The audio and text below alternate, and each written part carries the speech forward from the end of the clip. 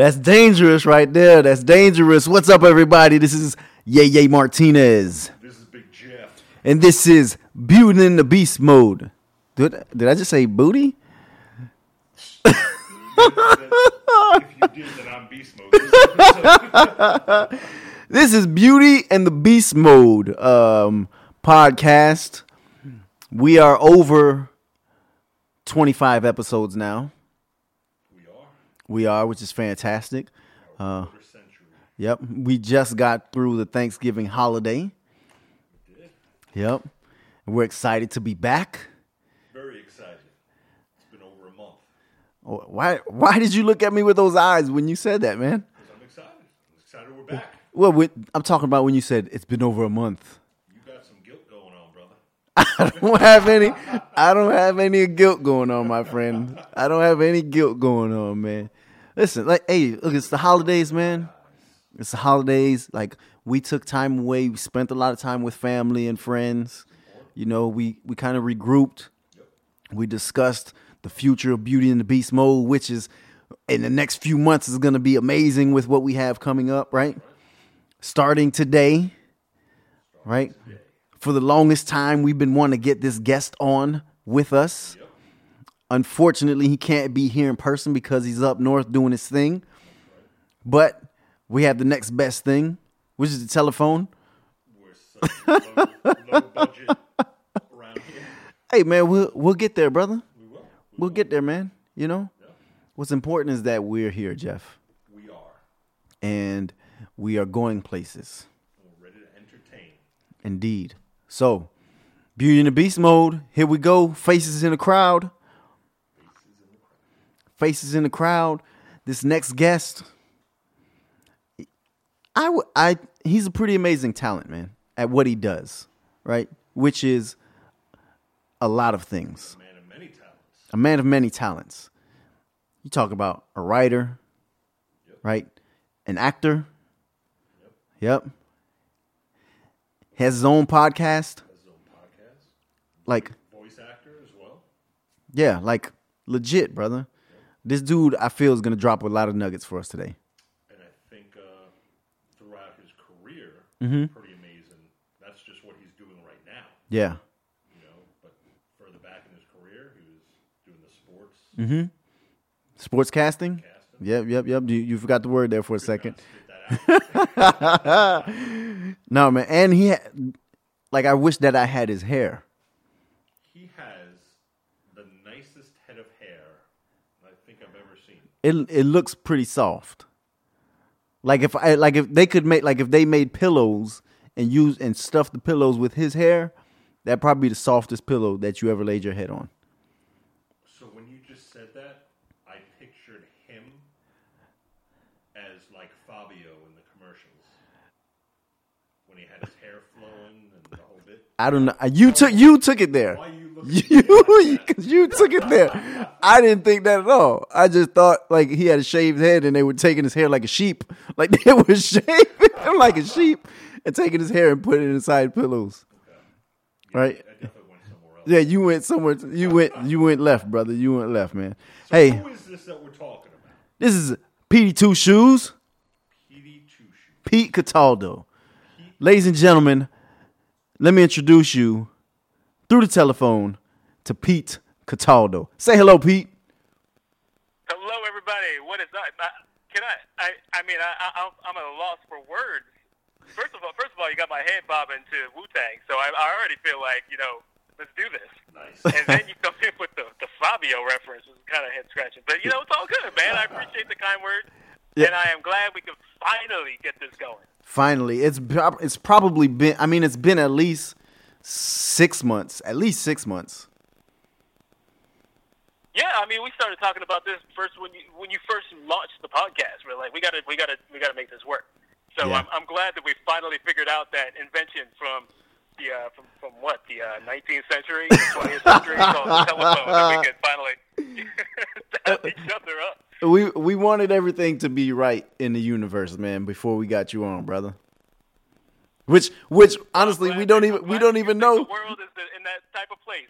Okay. Honestly, we don't even know if everything is right now, right? Like, But that's what we want to talk to you about, Pete. Like we mentioned your podcast. We talked about your writing skills, your voiceover acting. We want to get to know Pete a little bit more and how you got there. All right. So what we like to do with our interviews is we like to take it back, like we just did with the Woo. So we want to take it back to Petey Two Shoes growing up. How was he raised? Where was he raised? Brothers and sisters, where do you fall in line? Talk to us about some of that, Pete. Petey Two Shoes is a young buck. Okay, all right. So let's take it back. I'm from originally the state of Florida. Okay, and grew up in a suburb north of Tampa called Newport Richey. Predominantly white suburb. Kind of like a retirement home, basically. So, interesting dynamic being a young person growing up in a town where most of the people are, looking at AARP magazines. Yeah. As far as family life, so I have two older brothers and a younger sister. Now our family kind of split up, and we can get into that a little bit more or not. I'm not really sure, but we kind of split up at a young age. So really, I was raised by my father and my stepmother for most of my life as kind of an only child.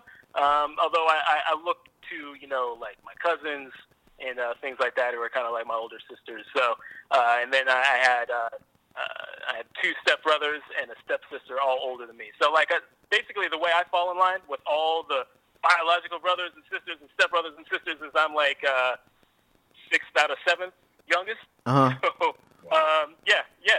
So there was no passing along, no getting around my parents because they'd seen it all. So yeah, absolutely. So Yeah. Considering it was just Thanksgiving, how did you spend the holidays with that dynamic? I did by avoiding it altogether, and I was here in New York with my wife and my daughter. That's the way it worked out. I mean, like last year, I spent it with my in-laws, and they got to see my daughter, who's only a year and a half old. So awesome. It's still early in the game. The travel schedule is kind of crazy when you got a little one like that. So this year, we just decided to stay at home and kind of enjoy Thanksgiving holiday, just the three of us, and mess around and make a turkey for way too many people, even though it's just two of us eating it. Yeah.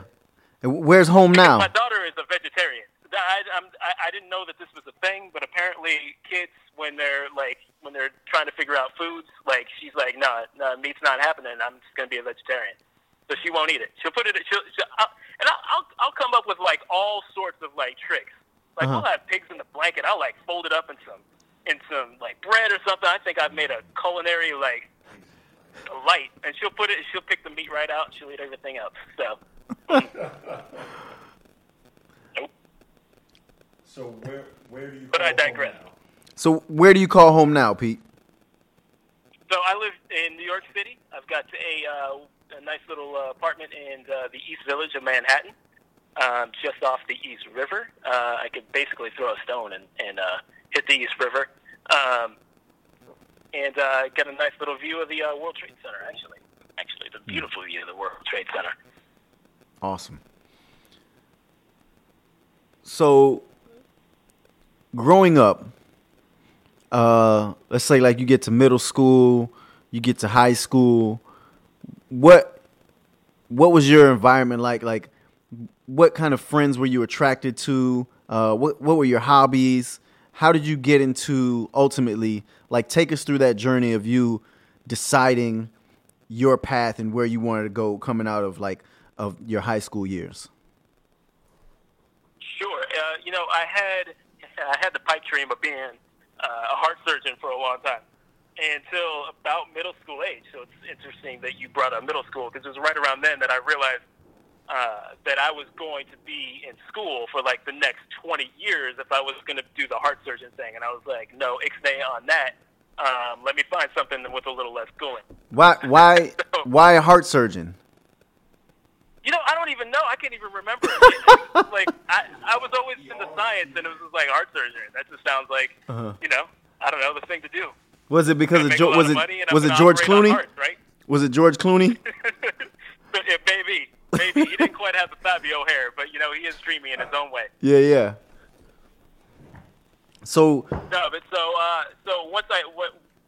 in all seriousness, I had always had a passion for, and I always enjoyed sports. And going back to even when I was just a wee little kid, I always just loved watching sports with my dad. My dad and I were really tight, like best friends. And largely because he split with my mother at such a young age, that it was my dad and I that were around for a while until we remarried. But even when he remarried, we still had that bond. And I always loved watching sports with him. I always wanted to do something involved with sports. And when I got out of that weird pipe dream that the heart surgery thing wasn't going to be for me, I looked at sports. Did you play sports? Did you play sports at all? I played more like rec sports. Like I played basketball every day after school in high school with my buddies. We go play pickup basketball. But in the ninth grade, I played, and when I say I played, I mean I rode the bench on the high school ninth grade basketball. So. Yeah. So it was in sports where I wanted to go, and that's when I decided that I wanted to. And the original idea was to be a play-by-play sportscaster. It ended up evolving, but that was the thought, that was the dream, the career path that I wanted to take, and that was right before high school that I made that decision. So all through high school, it was with that in mind that I tried to just kind of build a path towards what I wanted to do. Right. So during high school, were you part of like any clubs that gave you the opportunity to start to pursue that passion? Well, I got a good feeling for how to be, behind the scenes of sports by riding the bench. That helped. Yeah. But did you go to retirement homes and and just do like the bocce ball games or anything like that? No, I didn't do that, but I did. I was part of the yearbook staff, and I helped with the sports section there. And there was some they gave you the opportunity to do some interviews with some of the coaches, so that was cool. And then my senior year, and I will forever thank my boy Steve that I grew up with, and he encouraged me one day. He was like, look, they had this basketball announcer who had retired, and they were looking for someone who would just kind of introduce the team as they came out, like the starting lineups or something like that. Yeah. He was like, don't do it. I was like, I don't know. He's like, bro, just go do it. Just go ask. So I walked in the coach's office. I was like, I heard you're looking for somebody. I would love to do it. And they're like, yeah, sure, come on up. Mm-hmm. So that senior year, that's kind of where I had the opportunity to get in front of a microphone, in front of a wide audience, and really show my personality, which was funny for a lot of people because I was kind of a quiet, reserved guy in high school. But then when I'm behind the mic, and this is an announcer, so it's not like your normal sportscaster, hey, tonight's sports. Yeah. It was and now, it was project your voice, really make a show out of this thing. So that's what I was doing throughout my senior year. So were you able to call live action during the games, or did you just announce calling out Michael Jordan or something? It was more announcing 2 points by blah blah blah. Than it was swings it around on he shoots, scores. It wasn't that sort of thing. So it was much more of an announcer read. So it wasn't quite the play-by-play that I was looking for, but it was definitely, obviously it was an opportunity. I jumped at it, and it was a great experience doing it. Mm-hmm. Open the door. So where'd you go from there? So after high school, you decided this before you went to high school.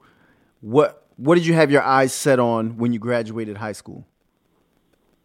Yeah, so it was, and again, you learn this about me throughout probably this podcast, is that everything I do is calculated, and everything I do, I try to research it, I try to build a path to it, and I had in this high school in Newport Richey, it was divided the senior class. It was you're either going to Florida or you're going to Florida State.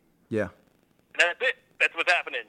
So I had kind of done the research. I didn't really care at the point. I had no allegiances at the point, right? Mm-hmm. So, I looked at what each program journalistically had to offer for me, and I know Florida has a great journalism school. I'm not going to knock their journalism school. But for me in the sports department and the opportunities that I was going to be able to make, I chose Florida State. So I went to Florida State, ended up going there with a lot of my best friends, actually. And at Florida State, I was able to do even more than what I did in high school. I didn't sleep, basically. So I wrote for the campus newspaper. I ended up being the editor-in-chief of the campus newspaper, Florida State. I ended up being the sports director for the campus radio station. I hosted a weekly sports call-in show at the station. I did a TV spotlight show. It's kind of like a long-form sports magazine sort of show that I think it may actually still be on. It was broadcast throughout the state. May even still be on throughout the state of Florida. I used to do that in addition to the full-time class load. Yeah. So, and in the process, while I was there, and I'm going to date myself, but while I was there, this is a sports program that included 3 straight trips to national championships. So I'm right there covering big-name sports guys, and I'm sitting next to people from ESPN asking questions, and I'm talking over them trying to get my questions answered. So, I mean, you can't top that type of experience if that's what you're trying to do. So I was really happy that I made that choice, that decision, because by the time I had and moved on to professional sportscasting, some of it was like, I've already done this before. So, you know, like this is natural for me, and I'm not coming in here like wide-eyed, like what the heck do I do? How do I talk to this professional athlete? I mean, I talked to someone who was drafted in the top 5 of the first round of the NFL draft just 6 months ago. So it's all good. Mm-hmm. So, I mean, just from the outside looking in, you would think that anybody that you see that is doing sportscasting, like, ultimately wants to wind up like on ESPN or now Fox Sports. Like, did you have those kind of aspirations? I did, and I would temper that with, I think maybe the young sportscaster does, because there's a set of there's an ego that we all have going into it, that we're the best desk jockey you can find. Mm-hmm.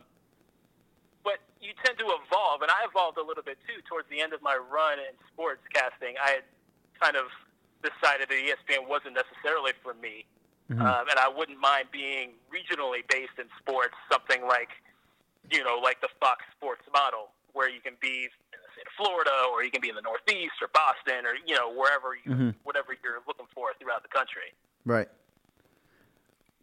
And largely that had to do with the fact that I didn't want to live in Bristol, Connecticut. Sorry, ESPN, but no. Yeah, seriously, right? Who does?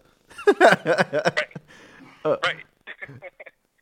So, but seriously, how good were you? I was, you know what, and I'll be honest, like I had a lot of raw talent.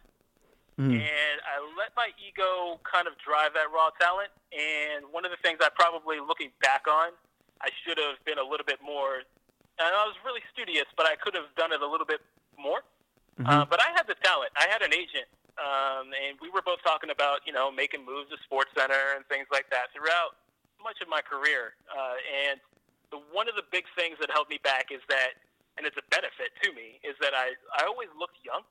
And you can't look young when you're trying to talk sports on a national level.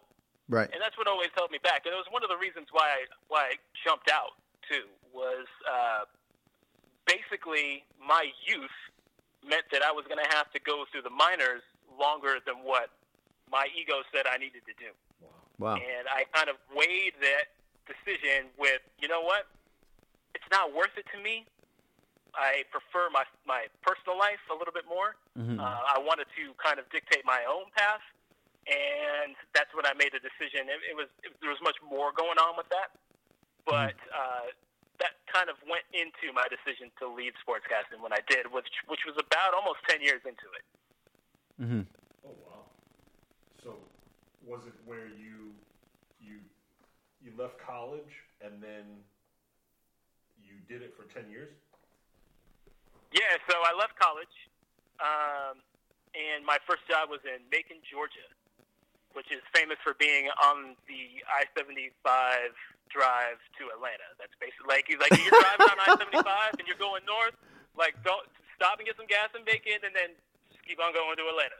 Well, I stopped, got some gas, and I stayed. So that's Macon, Georgia. Really small town, kind of approach to sports. I mean, it was high school football was like the biggest thing. We're talking like packed stadiums, like 20,000, 30,000 people watching some high school football on a Friday night type stuff. That's where I cut my teeth.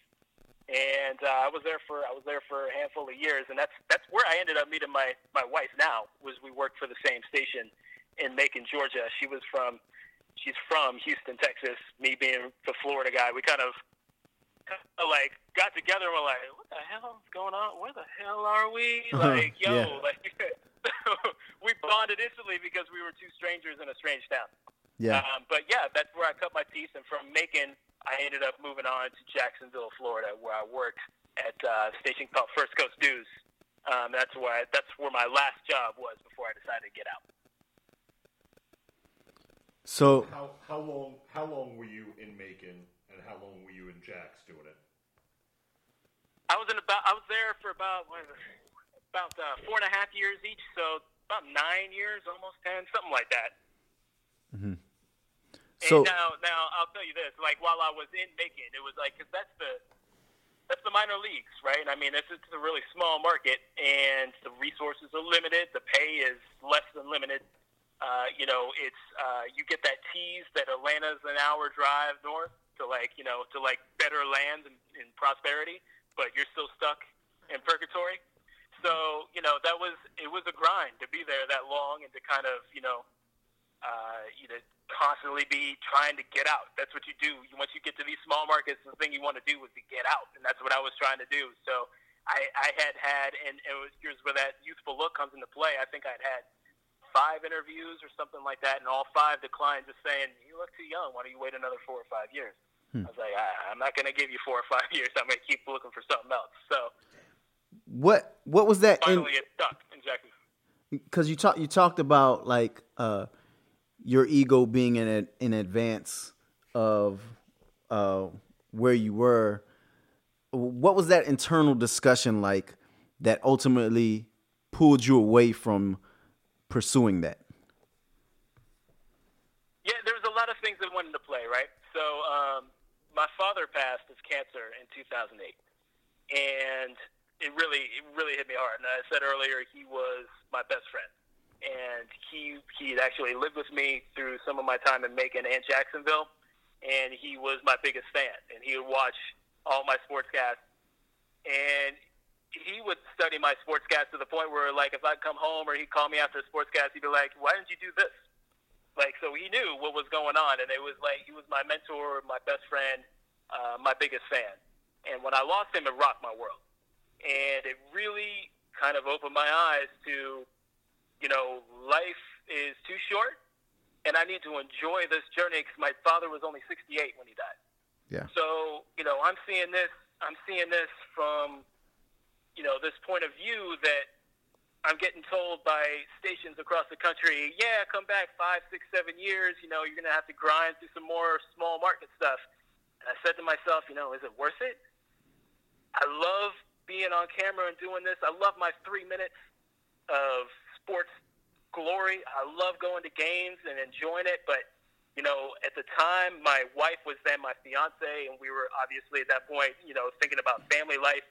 And I'm thinking to myself, I don't want to be 50, 60 years old, look back at it and be like, I don't remember any of this. I didn't get to spend time with my family because being in the news business, I mean, you are constantly on the clock. You are constantly grinding. You are always in that world. You are always on call and ready to go. And I saw it as, there may be a time, and I knew coworkers who were like, they missed their children's childhood basically because they were so in the game. And I didn't want to do that. Knowing that relationship that I had with my father, I wanted to replicate that with my soon-to-be, whenever that happens, kids. And I said to myself, if I make this decision, I stay in here, I might be that person who looks back and is like, I don't remember when my kid was growing up. I couldn't even go to his practices because X, Y, Z, and I had to do this. I just said, you know what? Let's just do it. And I, looking back on it, I probably did it a little too soon, but it is what it is. I did it, and I jumped out, and I was like, this is it. I'm done.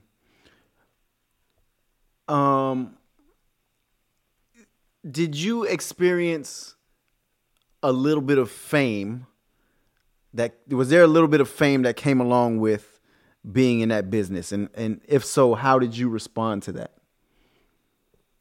Yeah, I mean, you like so if you got like Kardashian on A-list, I don't know. I don't know if I would ever put me on, Kardashian like, on A-list, you bro. drop down to like LMNOP list. Like that's kind of where I was on the local level. Mhm. You know, the thing is like there's two people everybody wants to talk to in a town, right? The weather guy and the sports guy. Yeah. So I was one of the sports guys. So that was interesting. You know, and both Macon and Jacksonville having a small piece of local fame. Mhm. You know, and kind of there'd be times when I'd be just enjoying a drink at a bar or just enjoying dinner with my fiance or friends or something like that, and people just come up and be like, "Now what are the Jaguars going to do?" Like, whoa. Yeah.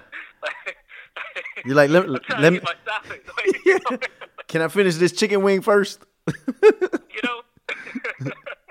Was It there? was interesting, but I mean, like, again, like, you gotta have a little ego going into it. So part of me enjoyed that sort of recognition, and expected it too. I mean, I know obviously if my mug's on TV in front of 100,000, 200,000 people, like people are gonna recognize me. Mm-hmm.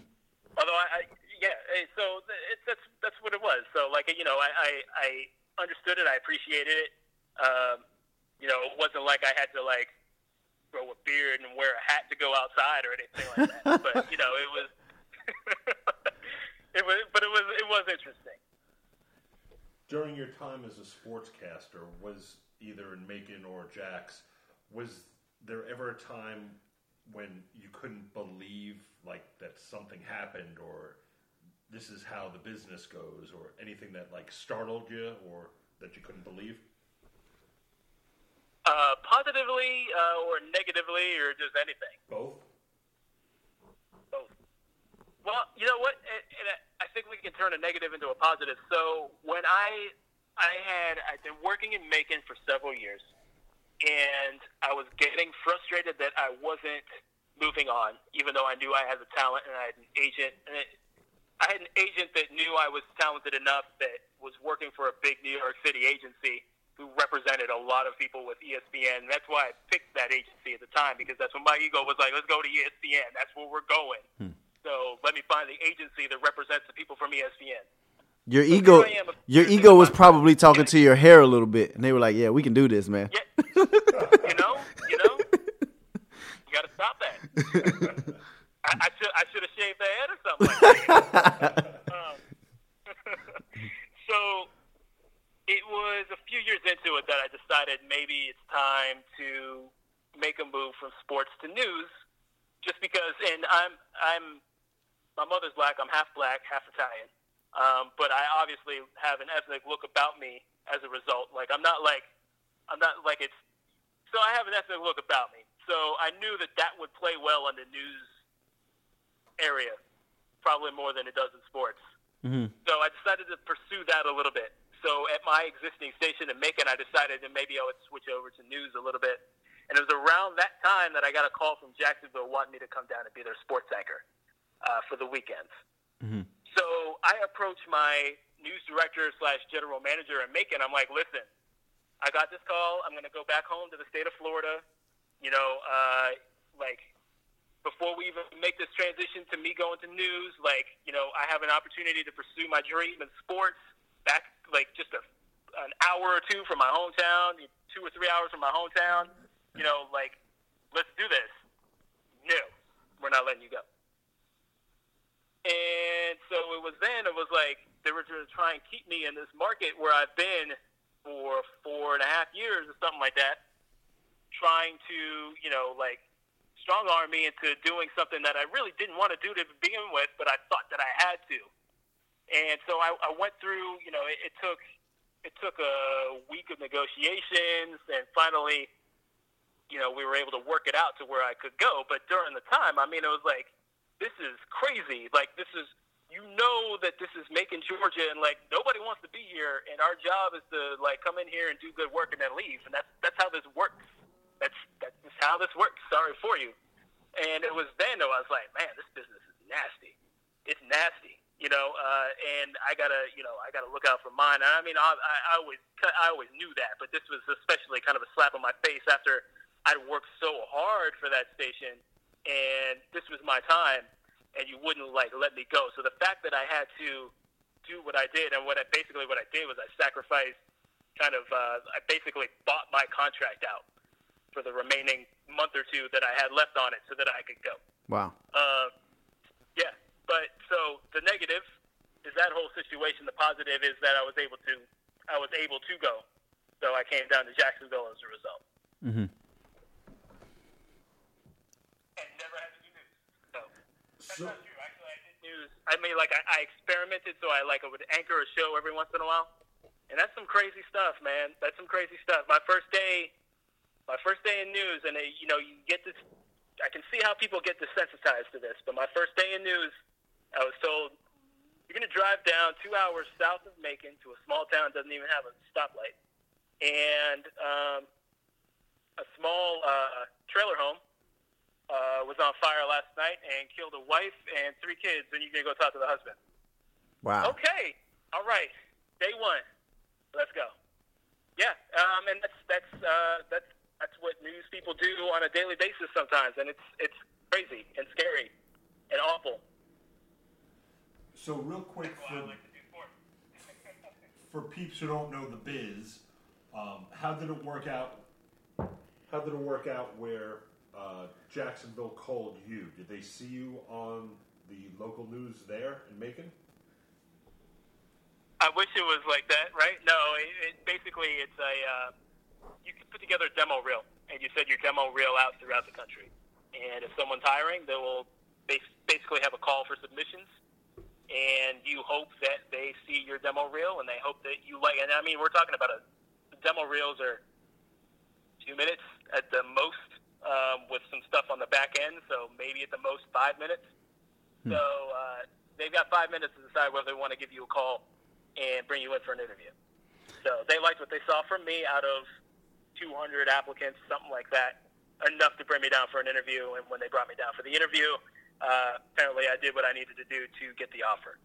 Did you walk out of that room like holding a yellow ticket, jumping up and down, and then somebody interviewed you and was like, how do you feel?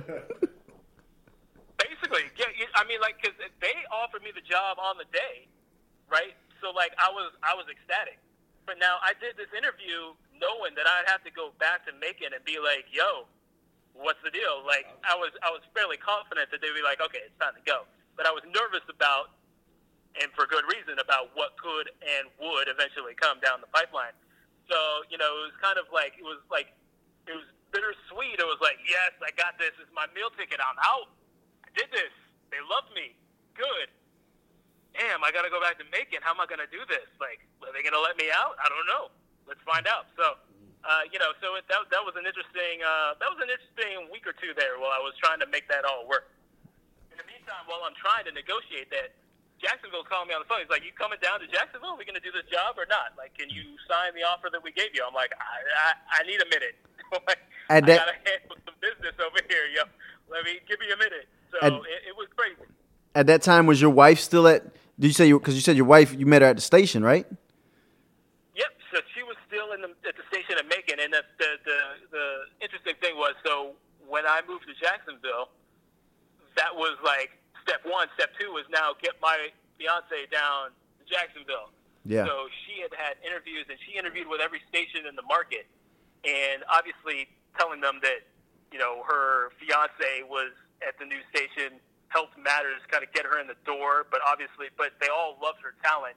It was the way it worked out was 2 stations offered her a job about 6 months later after I'd moved down there, and one was a competition and the other was my station, and she took the offer at my station. So we worked at the same station in Macon, and then we worked at the same station in Jacksonville.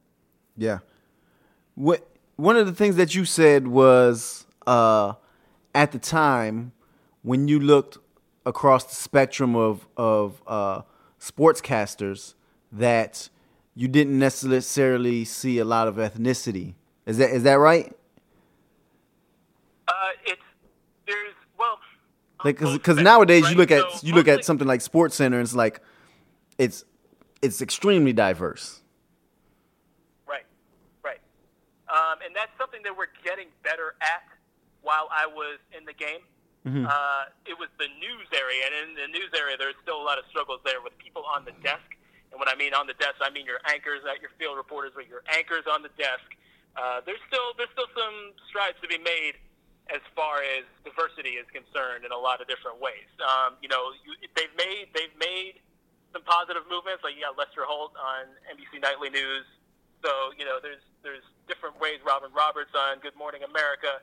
So there are some ways in which they're improving, but at the time I knew that, and it was a strategic move, and you can call it what you want to call it, like you play into whatever card you want to call it, but I knew career-wise that was probably a better meal ticket to me. It sounds messed up, but that's the way it kind of works. Yeah. So if that was going to be what I was able to use to get a little further, then, let's do it. Yeah. So that's what I started to do, although I didn't need to pull that card.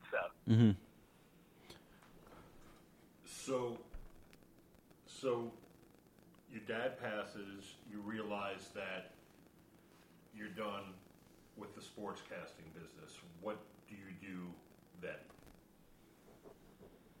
Yeah, so Angela, my wife, fiance at the time, was also kind of feeling this urge to get out of the news business. Now, if you take it back, so we're looking at 2009, 2010 in there. I mean, like, the economy is terrible and is really impacting newsrooms, and they were really cutting back. And they were really making it tough to do our jobs effectively. And we saw that coming, and we were being affected by it. And we both kind of felt like the industry itself changing and not in a good way. And we both decided that, let's do this, let's get out. And we both had this dream of packing our bags and moving to New York City and just living in the city. And I know that sounds funny, but that's the dream, and that's exactly what we did. So we sold all our stuff. We sold our cars. We rented a car, like a big minivan, filled it up with whatever stuff we could carry, drove up to New York City, and we slept on my best friend Mark from high school. We'd grown up together back in high school. He was up in New York City, along with another friend of mine named Andy, who was living up in the city, and they kind of encouraged us to come. We drove up there. We slept on my best friend's couch for, 3 months while we pound the pavement looking for work in the worst recession of our time, mind you, trying to switch careers. And we thought, what's the easiest thing for two people in the news business to do outside of news, and that was public relations. So our job, what we wanted to do for jobs was to find a job in public relations, which in New York City is like the home of PR, marketing, advertising. So that's what we did. We pounded the pavement for 3 months, trying to get interviews, trying to meet with people. I was offered a job 3 times from the same place, and all 3 times they're like, the economy just got worse. We have to withdraw the offer. Sorry. Wow. So it was crazy. It was crazy. There were a lot of times where we were like, what the hell did we do? Was this the right call? Oh yeah. At the same time, we were planning our wedding. So there was a lot going on in that 3-month period.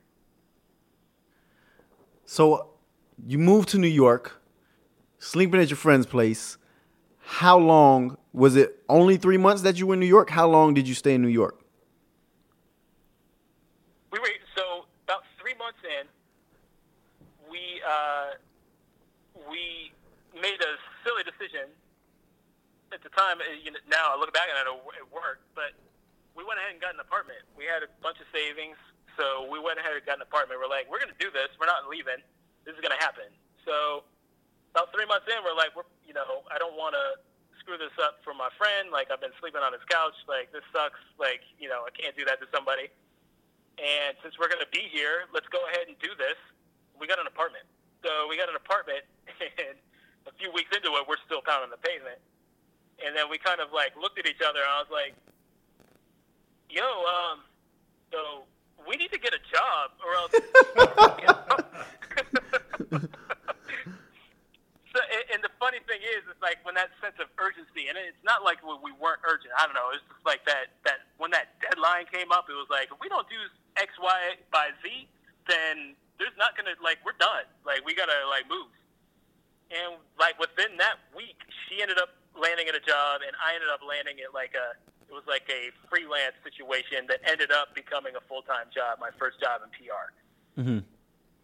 But let me ask you, Petey, how does so you're working full time 10 years as a sportscaster, and then you don't have a college background or degree in PR or anything, correct? Right, not at all. So, I mean, it's bold to just say, okay, I want a PR job, hire me. How does this work? Right. So essentially, PR, public relations, and the media are married. And it's a rocky relationship, but they are married. When you are in news, your biggest job is to build content and to find content to build out your newspaper or, for me, obviously, my sportscast. And when you are in PR, your job is to, without getting too much into it, but essentially to find a way to get some content about your client, right?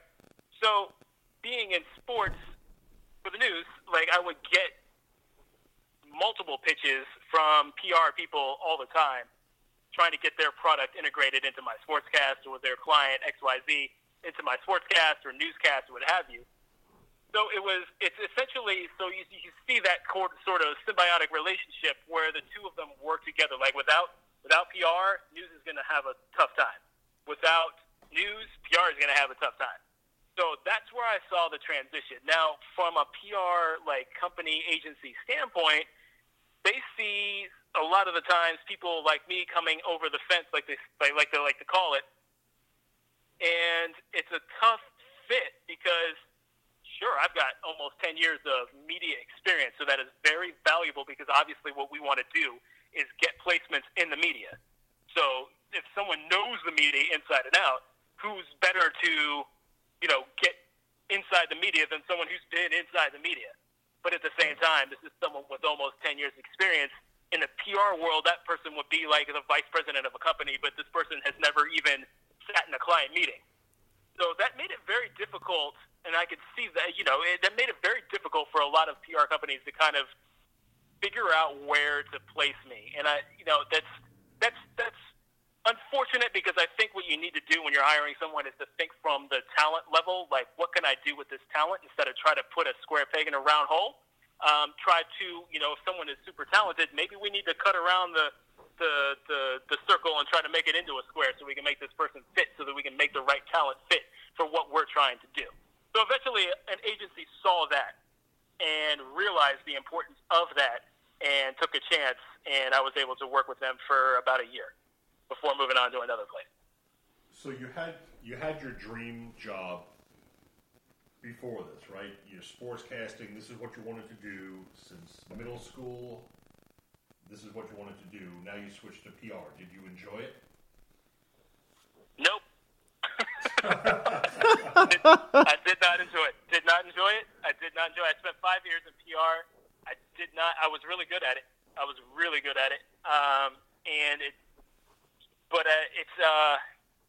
It's a grind being on the side that thinks they know a lot about the media when really they don't know nothing about the media, and they don't really want to listen to you talk about what you know about the media, even though you've been in the media. So that was kind of my struggle throughout my tenure in PR. But it was, there was some, I'm not saying it was all terrible, but for the most part, it wasn't exactly my cup of tea. But at the same time, here I am living in New York City, and I had, I went from being a weekend sports anchor, so here I am. My job is on the weekend, to having weekends off for the most part. Obviously, there's things that come up with anybody, with any industry. Sometimes you're working weekends, but for the most part, I had weekends off. My first job in PR was right before the holidays, and for the first time in my entire career since college, I had Thanksgiving and Christmas off.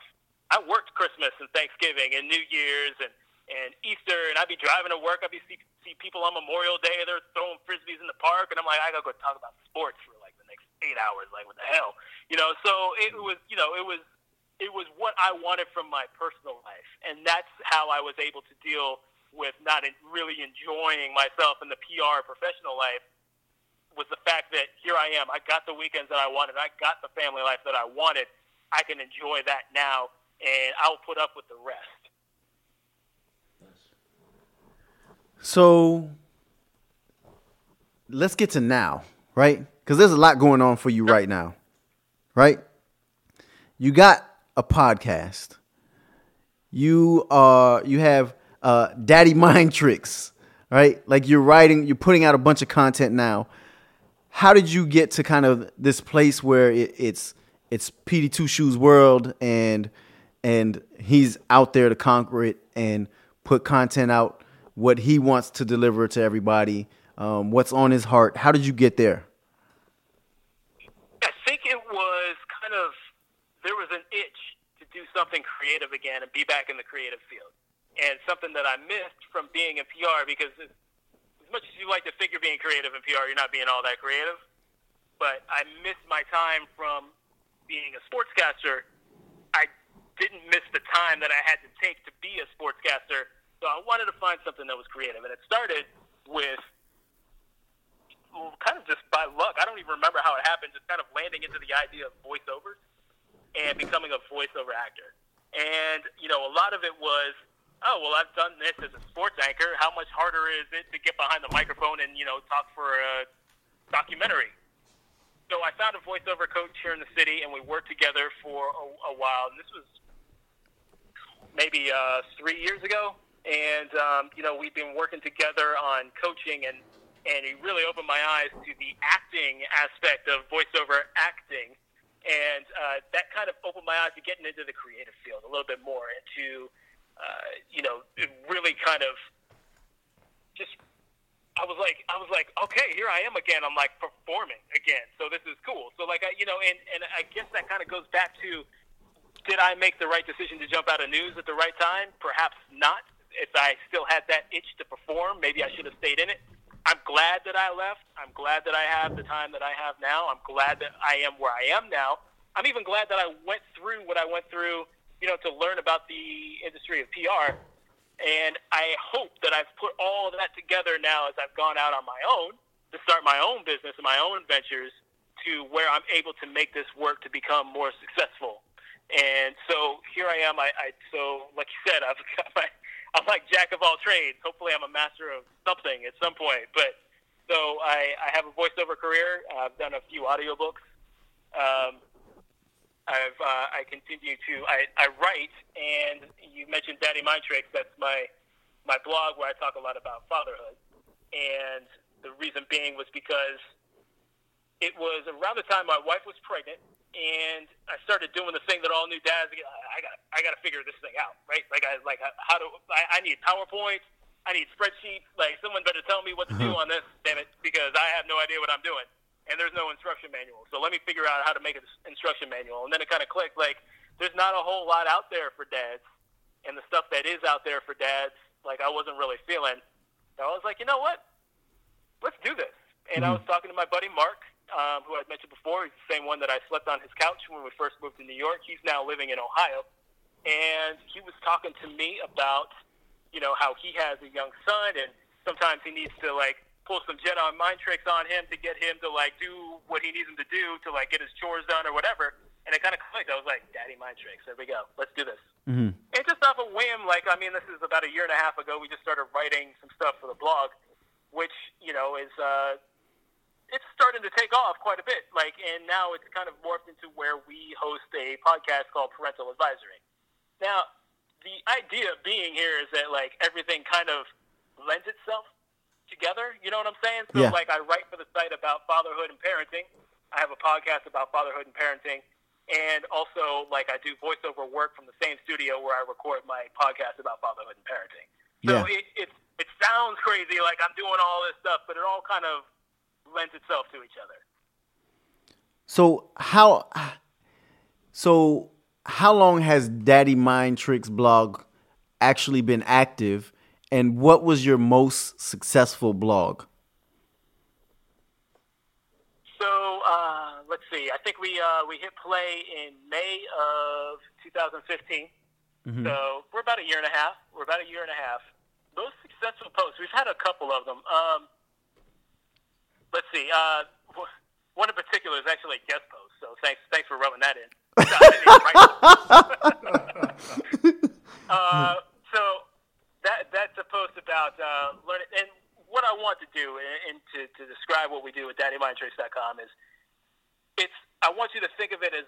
lifestyle blog with a focus on fatherhood. So we talk about health and fitness. We talk about drinking bourbon and whiskey, which is what actually the most clicked on post has been, one of the most. We talk about, we'll talk about fashion. We'll talk about books that dads could read, all from a fatherhood bent. So, instead of where maybe Men's Health might hit on some things that are for more of a millennial crowd that don't have kids, everything we do is for the dad that has kids who's short on time or just wants something to laugh at or something in that sort of niche. So there was that, and then I was able to, and I get personal on the blog too. So like I will write and talk about some of my experiences going through fatherhood for the first time, and one of those experiences was talking about how I grew up with and I talked about this earlier. I mentioned this earlier. A predominantly white neighborhood, suburb of Tampa, where I dealt with some racism growing up, and that post itself was picked up by Huffington Post, which is now where I kind of throw in some guest writing skills as well. And that's probably our most successful, most clicked on post. I kind of review some things that I went through as far as being bullied on a basketball court, and at times I've been spit on and things like that growing up through that town in Tampa, and how I want that to mold me as a father, how I stood up.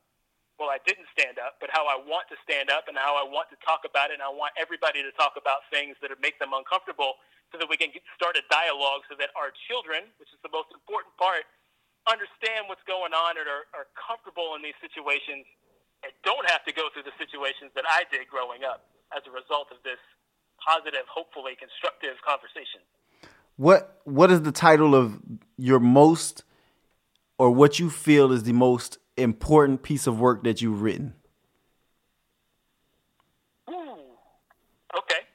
It's probably my post on race. And if you go to HuffingtonPost.com and you search my name, you'll find it there. And let me figure out the name of the post, the title, because I don't remember that off the hand. Stop it. Yeah. We'll get there. We'll make sure we post it on there. Yeah, absolutely. Mm-hmm. So I believe it is the talk we need to have on race and parenthood. That's exactly it, actually. Mm-hmm.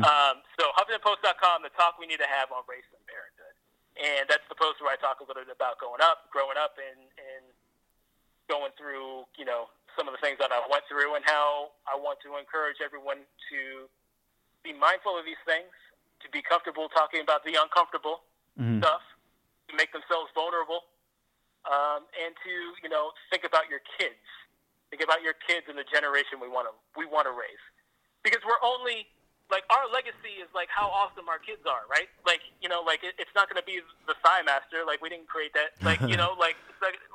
It's going to be what we created, and we created our best creation that we can make as human beings is another human being, and how we mold that human being to become a better person is how you can judge my legacy.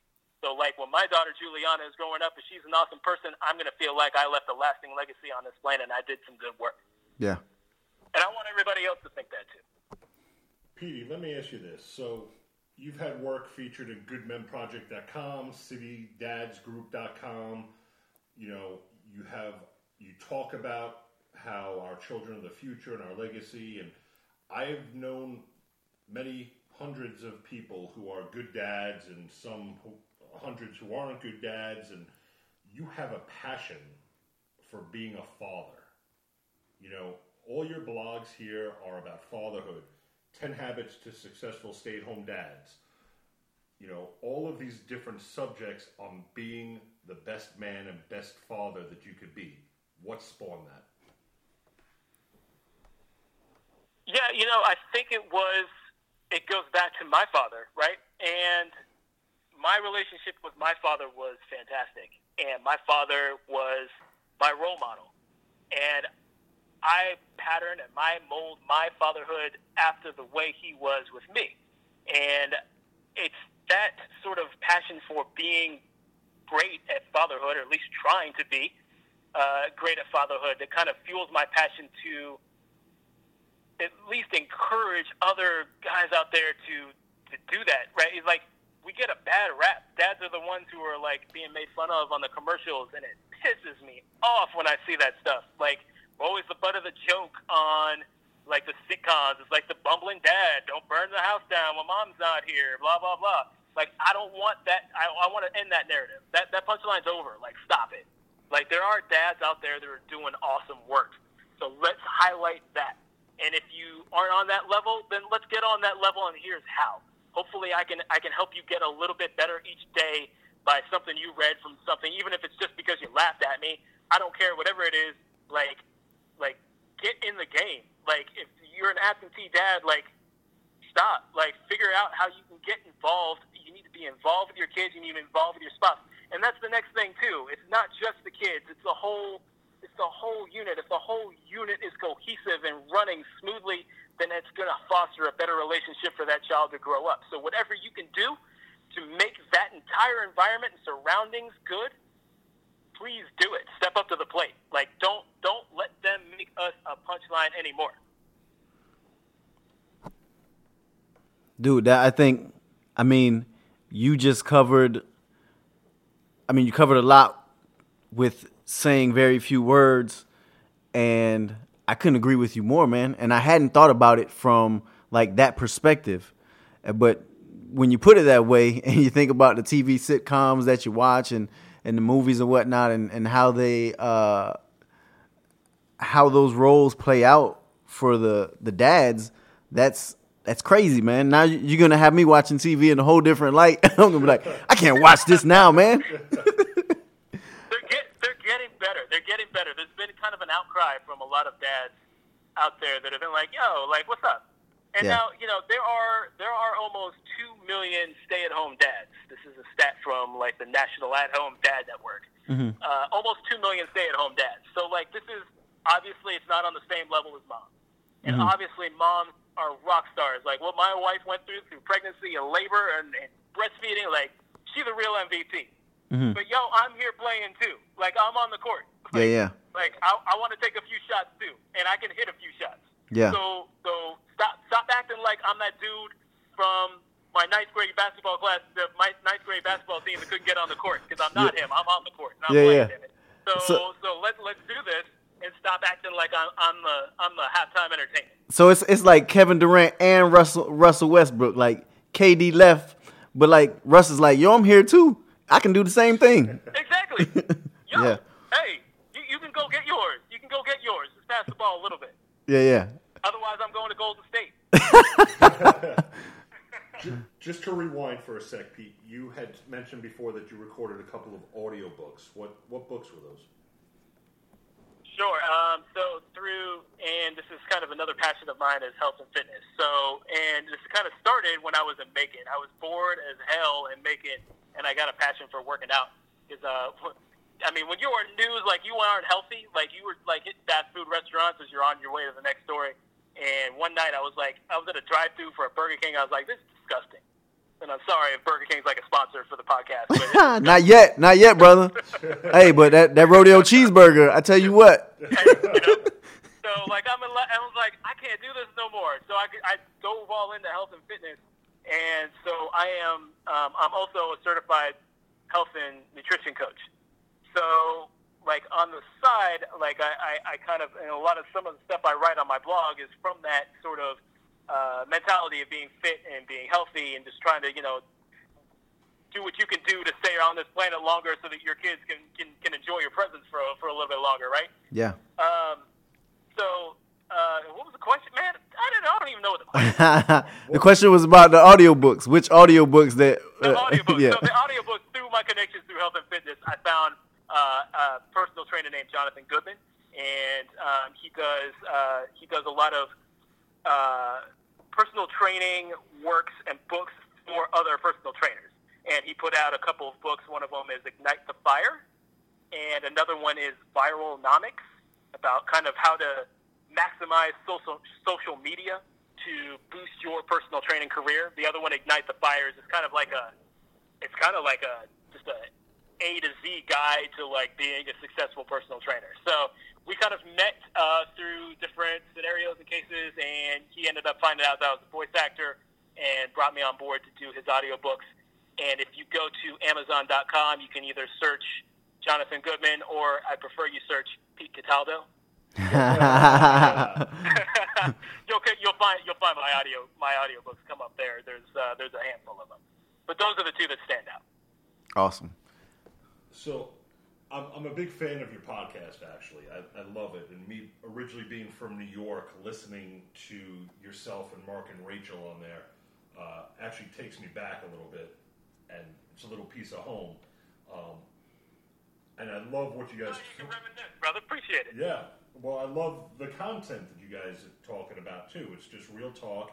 And I loved when you were... I think it was the last podcast when you were talking about different... the parties, being invited to the parties, and the peeps not talking to you anymore.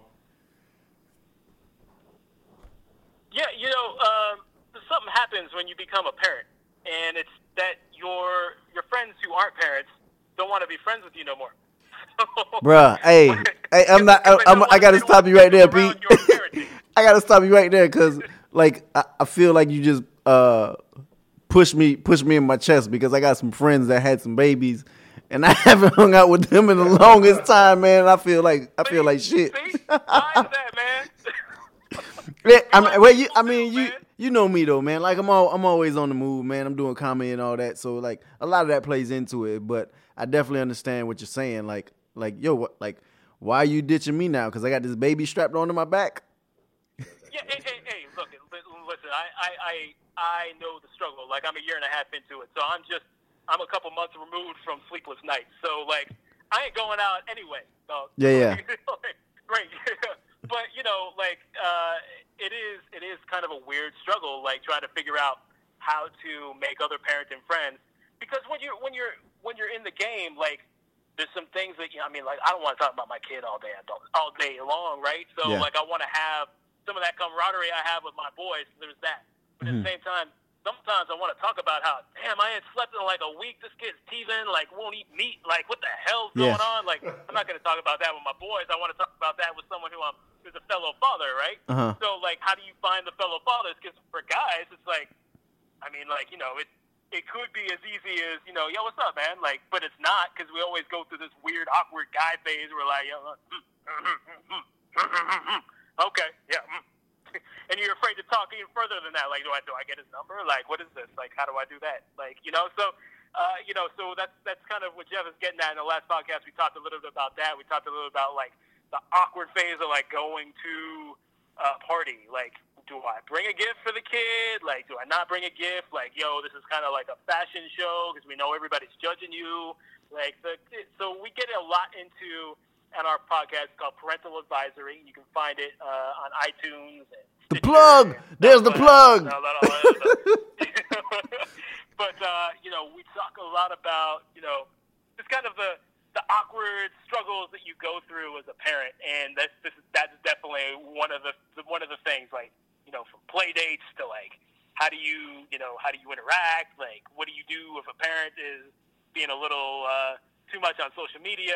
Different things like that. I would love to hear you guys talk a little bit about, like, when your spouse says, hey, by the way, we're going by so-and-so's house, and let's say you or your spouse, whichever it is, like, cannot stand the person or something, and how do you deal with that? Or going to parties where you don't like somebody that'll be there. I would love to hear that. Yeah, and actually that's something we discussed about talking about in the near future. So it's definitely coming up on the pipeline because I actually have not really dealt with that too much because I'm still young in the game, but like Mark and Rachel definitely have.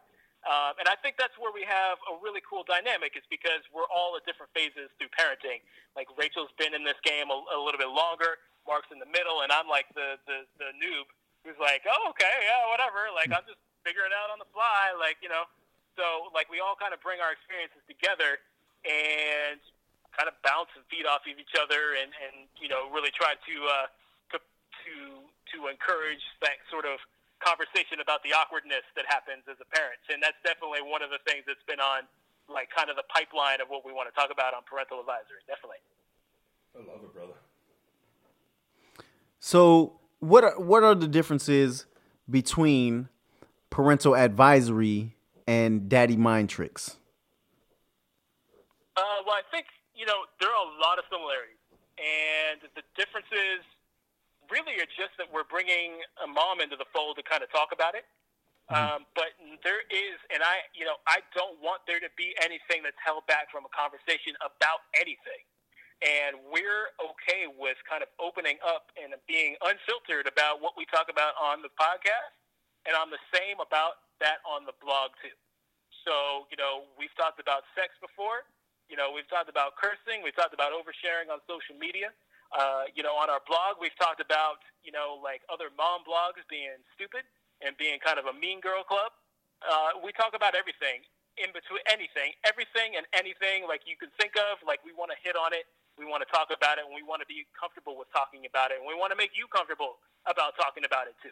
Yeah, and I feel like that's the most important thing is making other people feel comfortable enough to step into the conversation, because a lot of times I think that's where people miss the buck, is that they ostracize certain individuals, whatever it may be along the spectrum, and then people feel like they can't join the conversation. So how do you go about actually getting people to get involved in the dialogue? Right, and that's the big thing, right? And I've got one of our biggest posts on Daddy Mind Tricks is called the New Dad Order, and it's where I lay out 10 steps, 10 rules that all guys need to have to succeed at modern fatherhood. And one of those rules, one of those tenets is compromise and compassion, right?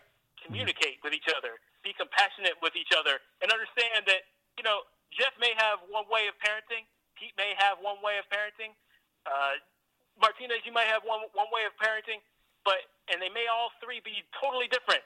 But together, what is the underlying thing? We're just trying to do the best that we can. That's all we're trying to do. We're trying to make life better for our daughter. So, read those rules at daddymindtricks.com. Understand that this is what we're doing here to try and get better, is to be open-minded to the approach of parenting. That no one way to parenting is the way to parenting. And if we can talk to each other, and I think that's the importance of kind of just being unfiltered in what I write about, so that you understand that I'm coming from an open-minded point of view, and hopefully that will open your eyes to the fact that, yes, there are all of these other ways of getting this done and being an awesome father, and let's not be so close-minded about it, and maybe I'll learn something along the way. I've learned a few things along the way from different things that Mark has done or Rachel has done that, I was like, okay, let me try that out, and so it's this is all of us trying to figure this out, because like I said before, there are no manuals, right? They don't give us an instruction manual. They're like 2 days out the hospital. They're like, yo, figure it out. Mm-hmm. Holler back. Actually, don't holler back. Hopefully you don't come back. Like, don't holler back. Just go figure it out. Don't holler back. So once we're out on our own, it's like, well, head scratching. Like, how do we do this? How do we do this? So let's look to each other and be cool with talking to each other about it. Yeah. Petey, when is the next podcast being posted up on iTunes? Podcast on iTunes should be coming out within the next week or two. We've got some stuff on holidays. We got some stuff on awkward situations coming up. Talking about a little bit about the New Year's coming up. We're trying to get into. We've kind of been more of one of those haphazard podcasts. A lot of that being because Mark just had a kid, so wow. He's going through the whole sleepless nights hell right now. That's when you got to get him on, right? After being being up straight for 48 hours. So we're a little haphazard right now, but we're going to settle into a monthly schedule, hopefully to start the new year. Nice. Look forward to it. Yeah. So, Pete, I know that you've listened to the podcast before, brother. At least I hope that you have. I'm not gonna pigeonhole you into that thing, but we do a couple of things as we start to close the show, man, and we think that you've dropped some absolute knowledge bombs, like not just for dads, but for parents in general, man. When you talked about compassion and communication, I mean, that speaks to everybody across the board, man. So, like, and we want to have you back to talk about other topics, like things that are on your heart as it relates to race, to social media, and how we raise our kids in this new environment, with social media being the platform that everybody automatically goes to. Obviously, with the race situation and how you hope that this environment will benefit, hopefully, our kids as minorities as they grow older, and what that looks like for them. But we definitely want to have you come back on and talk some more in depth about those topics whenever you get a chance, man. Absolutely, and we've got this phone thing figured out now.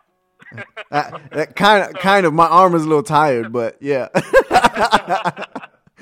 No, but we like to wrap up the show. I've really enjoyed this, man. I've enjoyed having this discussion and just kind of speaking on some of the stuff that comes from my heart and kind of my backstory.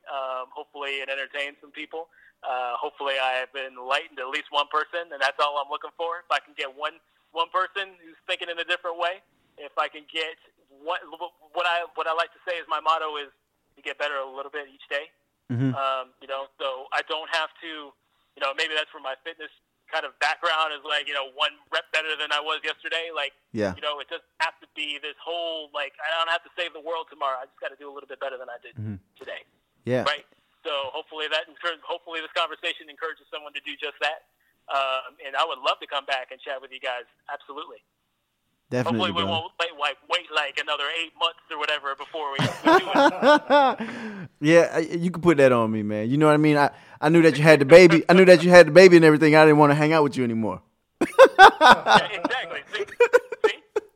You threw me to the bench, man. Like 9th grade all over again. Oh man, I'm kidding, man. I mean, obviously we've chopped it up about my own personal situation with being a father who has a child in another state, and how you manage that.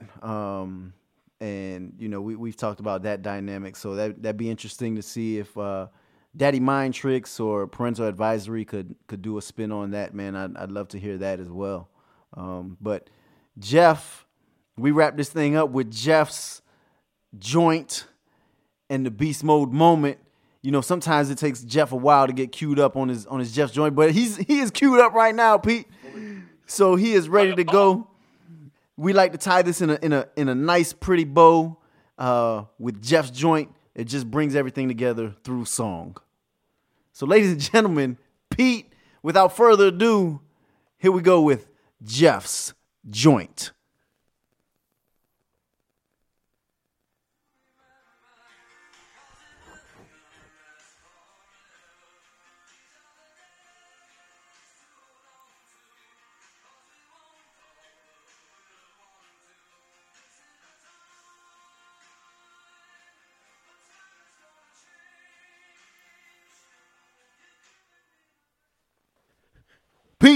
Pete, do you know who that was, Pete? But I could barely hear it. I feel like it was Billy Joel. Was that Billy Oh, Joel? you are right on. Billy Joel, man. I bet you were tapping your toes and everything. Yeah. Jeff, tell us why you chose that song. I chose that one because, and I'm going to do my takeaways as well. Yeah, do your takeaways. So, just listening to Pete, and by the way, right off the bat, you've inspired me right here after this talk. Pete was talking about his relationship with his dad, all of his talk about how he wants to be a good father, an even better father, and trying to inspire others to do the same, and having the guts to be brave enough and walk away from what he knew, 10 years in a job, and that's what you went to school for, and that's what you knew, to totally just move to a different state with your fiance and just start new and just say, hey, I want a job doing this. And the song by Billy Joel is, what is it? This is the time. So, he says, this is the time to remember because it will not last forever. Kind of like hold on to those memories and what he was saying and what we started the podcast off with, saying that we had Thanksgiving, we spent time with our families, and just the importance of that, and hearing Pete tell his story about how close he was with his pop. So that's what inspired it. Awesome. So now we're going to what we like to call the beast mode moment. All right. So my beast mode moment, obviously inspired by the conversation that we've had here today, and you introducing us to Daddy Mind Tricks, and hopefully gaining more listeners and followers, and I was absolutely touched by your words. And the beast mode moment took me back to something that my dad reminded me about, and it's, as we get older, we have to devote more time to our loved ones. And through this conversation, it was just reminding me of all of the lessons that my dad has taught me throughout my life, and still some that I've yet to learn. But that one really stood out to me. And you listening to you and how much time you're devoting to this, and the legacy that's going to be left behind this is life altering. This is paradigm shift. This is so far in left field that it may be a hard concept for some people to grasp initially. But I think once the work is done, if it's ever done, when you look back on it and we look back on it, it's going to be something that has absolutely changed the paradigm in a lot of people's minds with respects to being a father and being a parent. So my takeaway is something that you said about compassion and communication, being able to invite other people into the conversation and not ostracize, and understand that everybody is going to have a different way of doing something. But at the end of the day, we all just want to be great parents. Two Shoes, before we go, you got any other takeaways, brother? What do you want to leave the listeners with? I think it just goes back to what I said earlier, man. Just everybody just try to get a little bit better each day. Stop trying to, don't think you got to solve all the world's problems tomorrow. You just got to do a little bit better than you did today, right? And if you do that, then think about how much you can change and how much better you can make things just 7 days from now, 30 days from now, 365 days from now. And if you follow that principle, then I promise you, you'll be on the path of success, whether that's in parenting, podcasting, writing, whether it's in telling jokes, whether it's just, texting someone every day and getting better at learning how to text. Whatever it is, just try to do it, and that'll serve you well. At least that's what I live by, and I hope that someone else will pick that up too. We want to thank Pete Cataldo, or as Yeye put it, Petey Two Shoes, for joining us today and having this important conversation with us. You can check him out at PeteCataldo.com, DaddyMindTricks.com, and hop on iTunes and check out Parental Advisory Podcast. Awesome. How's that for some plugs? Yes, sir. Indeed. Pete, we appreciate you, man. We love you. We're going to have you back on, man. We wish you much success with everything that you have going on, man. We know if not all of it's going to blow, we know something's going to blow for you, man. So much success to you and everybody that's working with you out there on the podcast as well, brother. Appreciate it. Much love, gang. Good luck with the vegan diet for your beautiful daughter. All right, this has been Yeye Martinez. This has been Big Jeff. And for Petey Two Shoes, peace.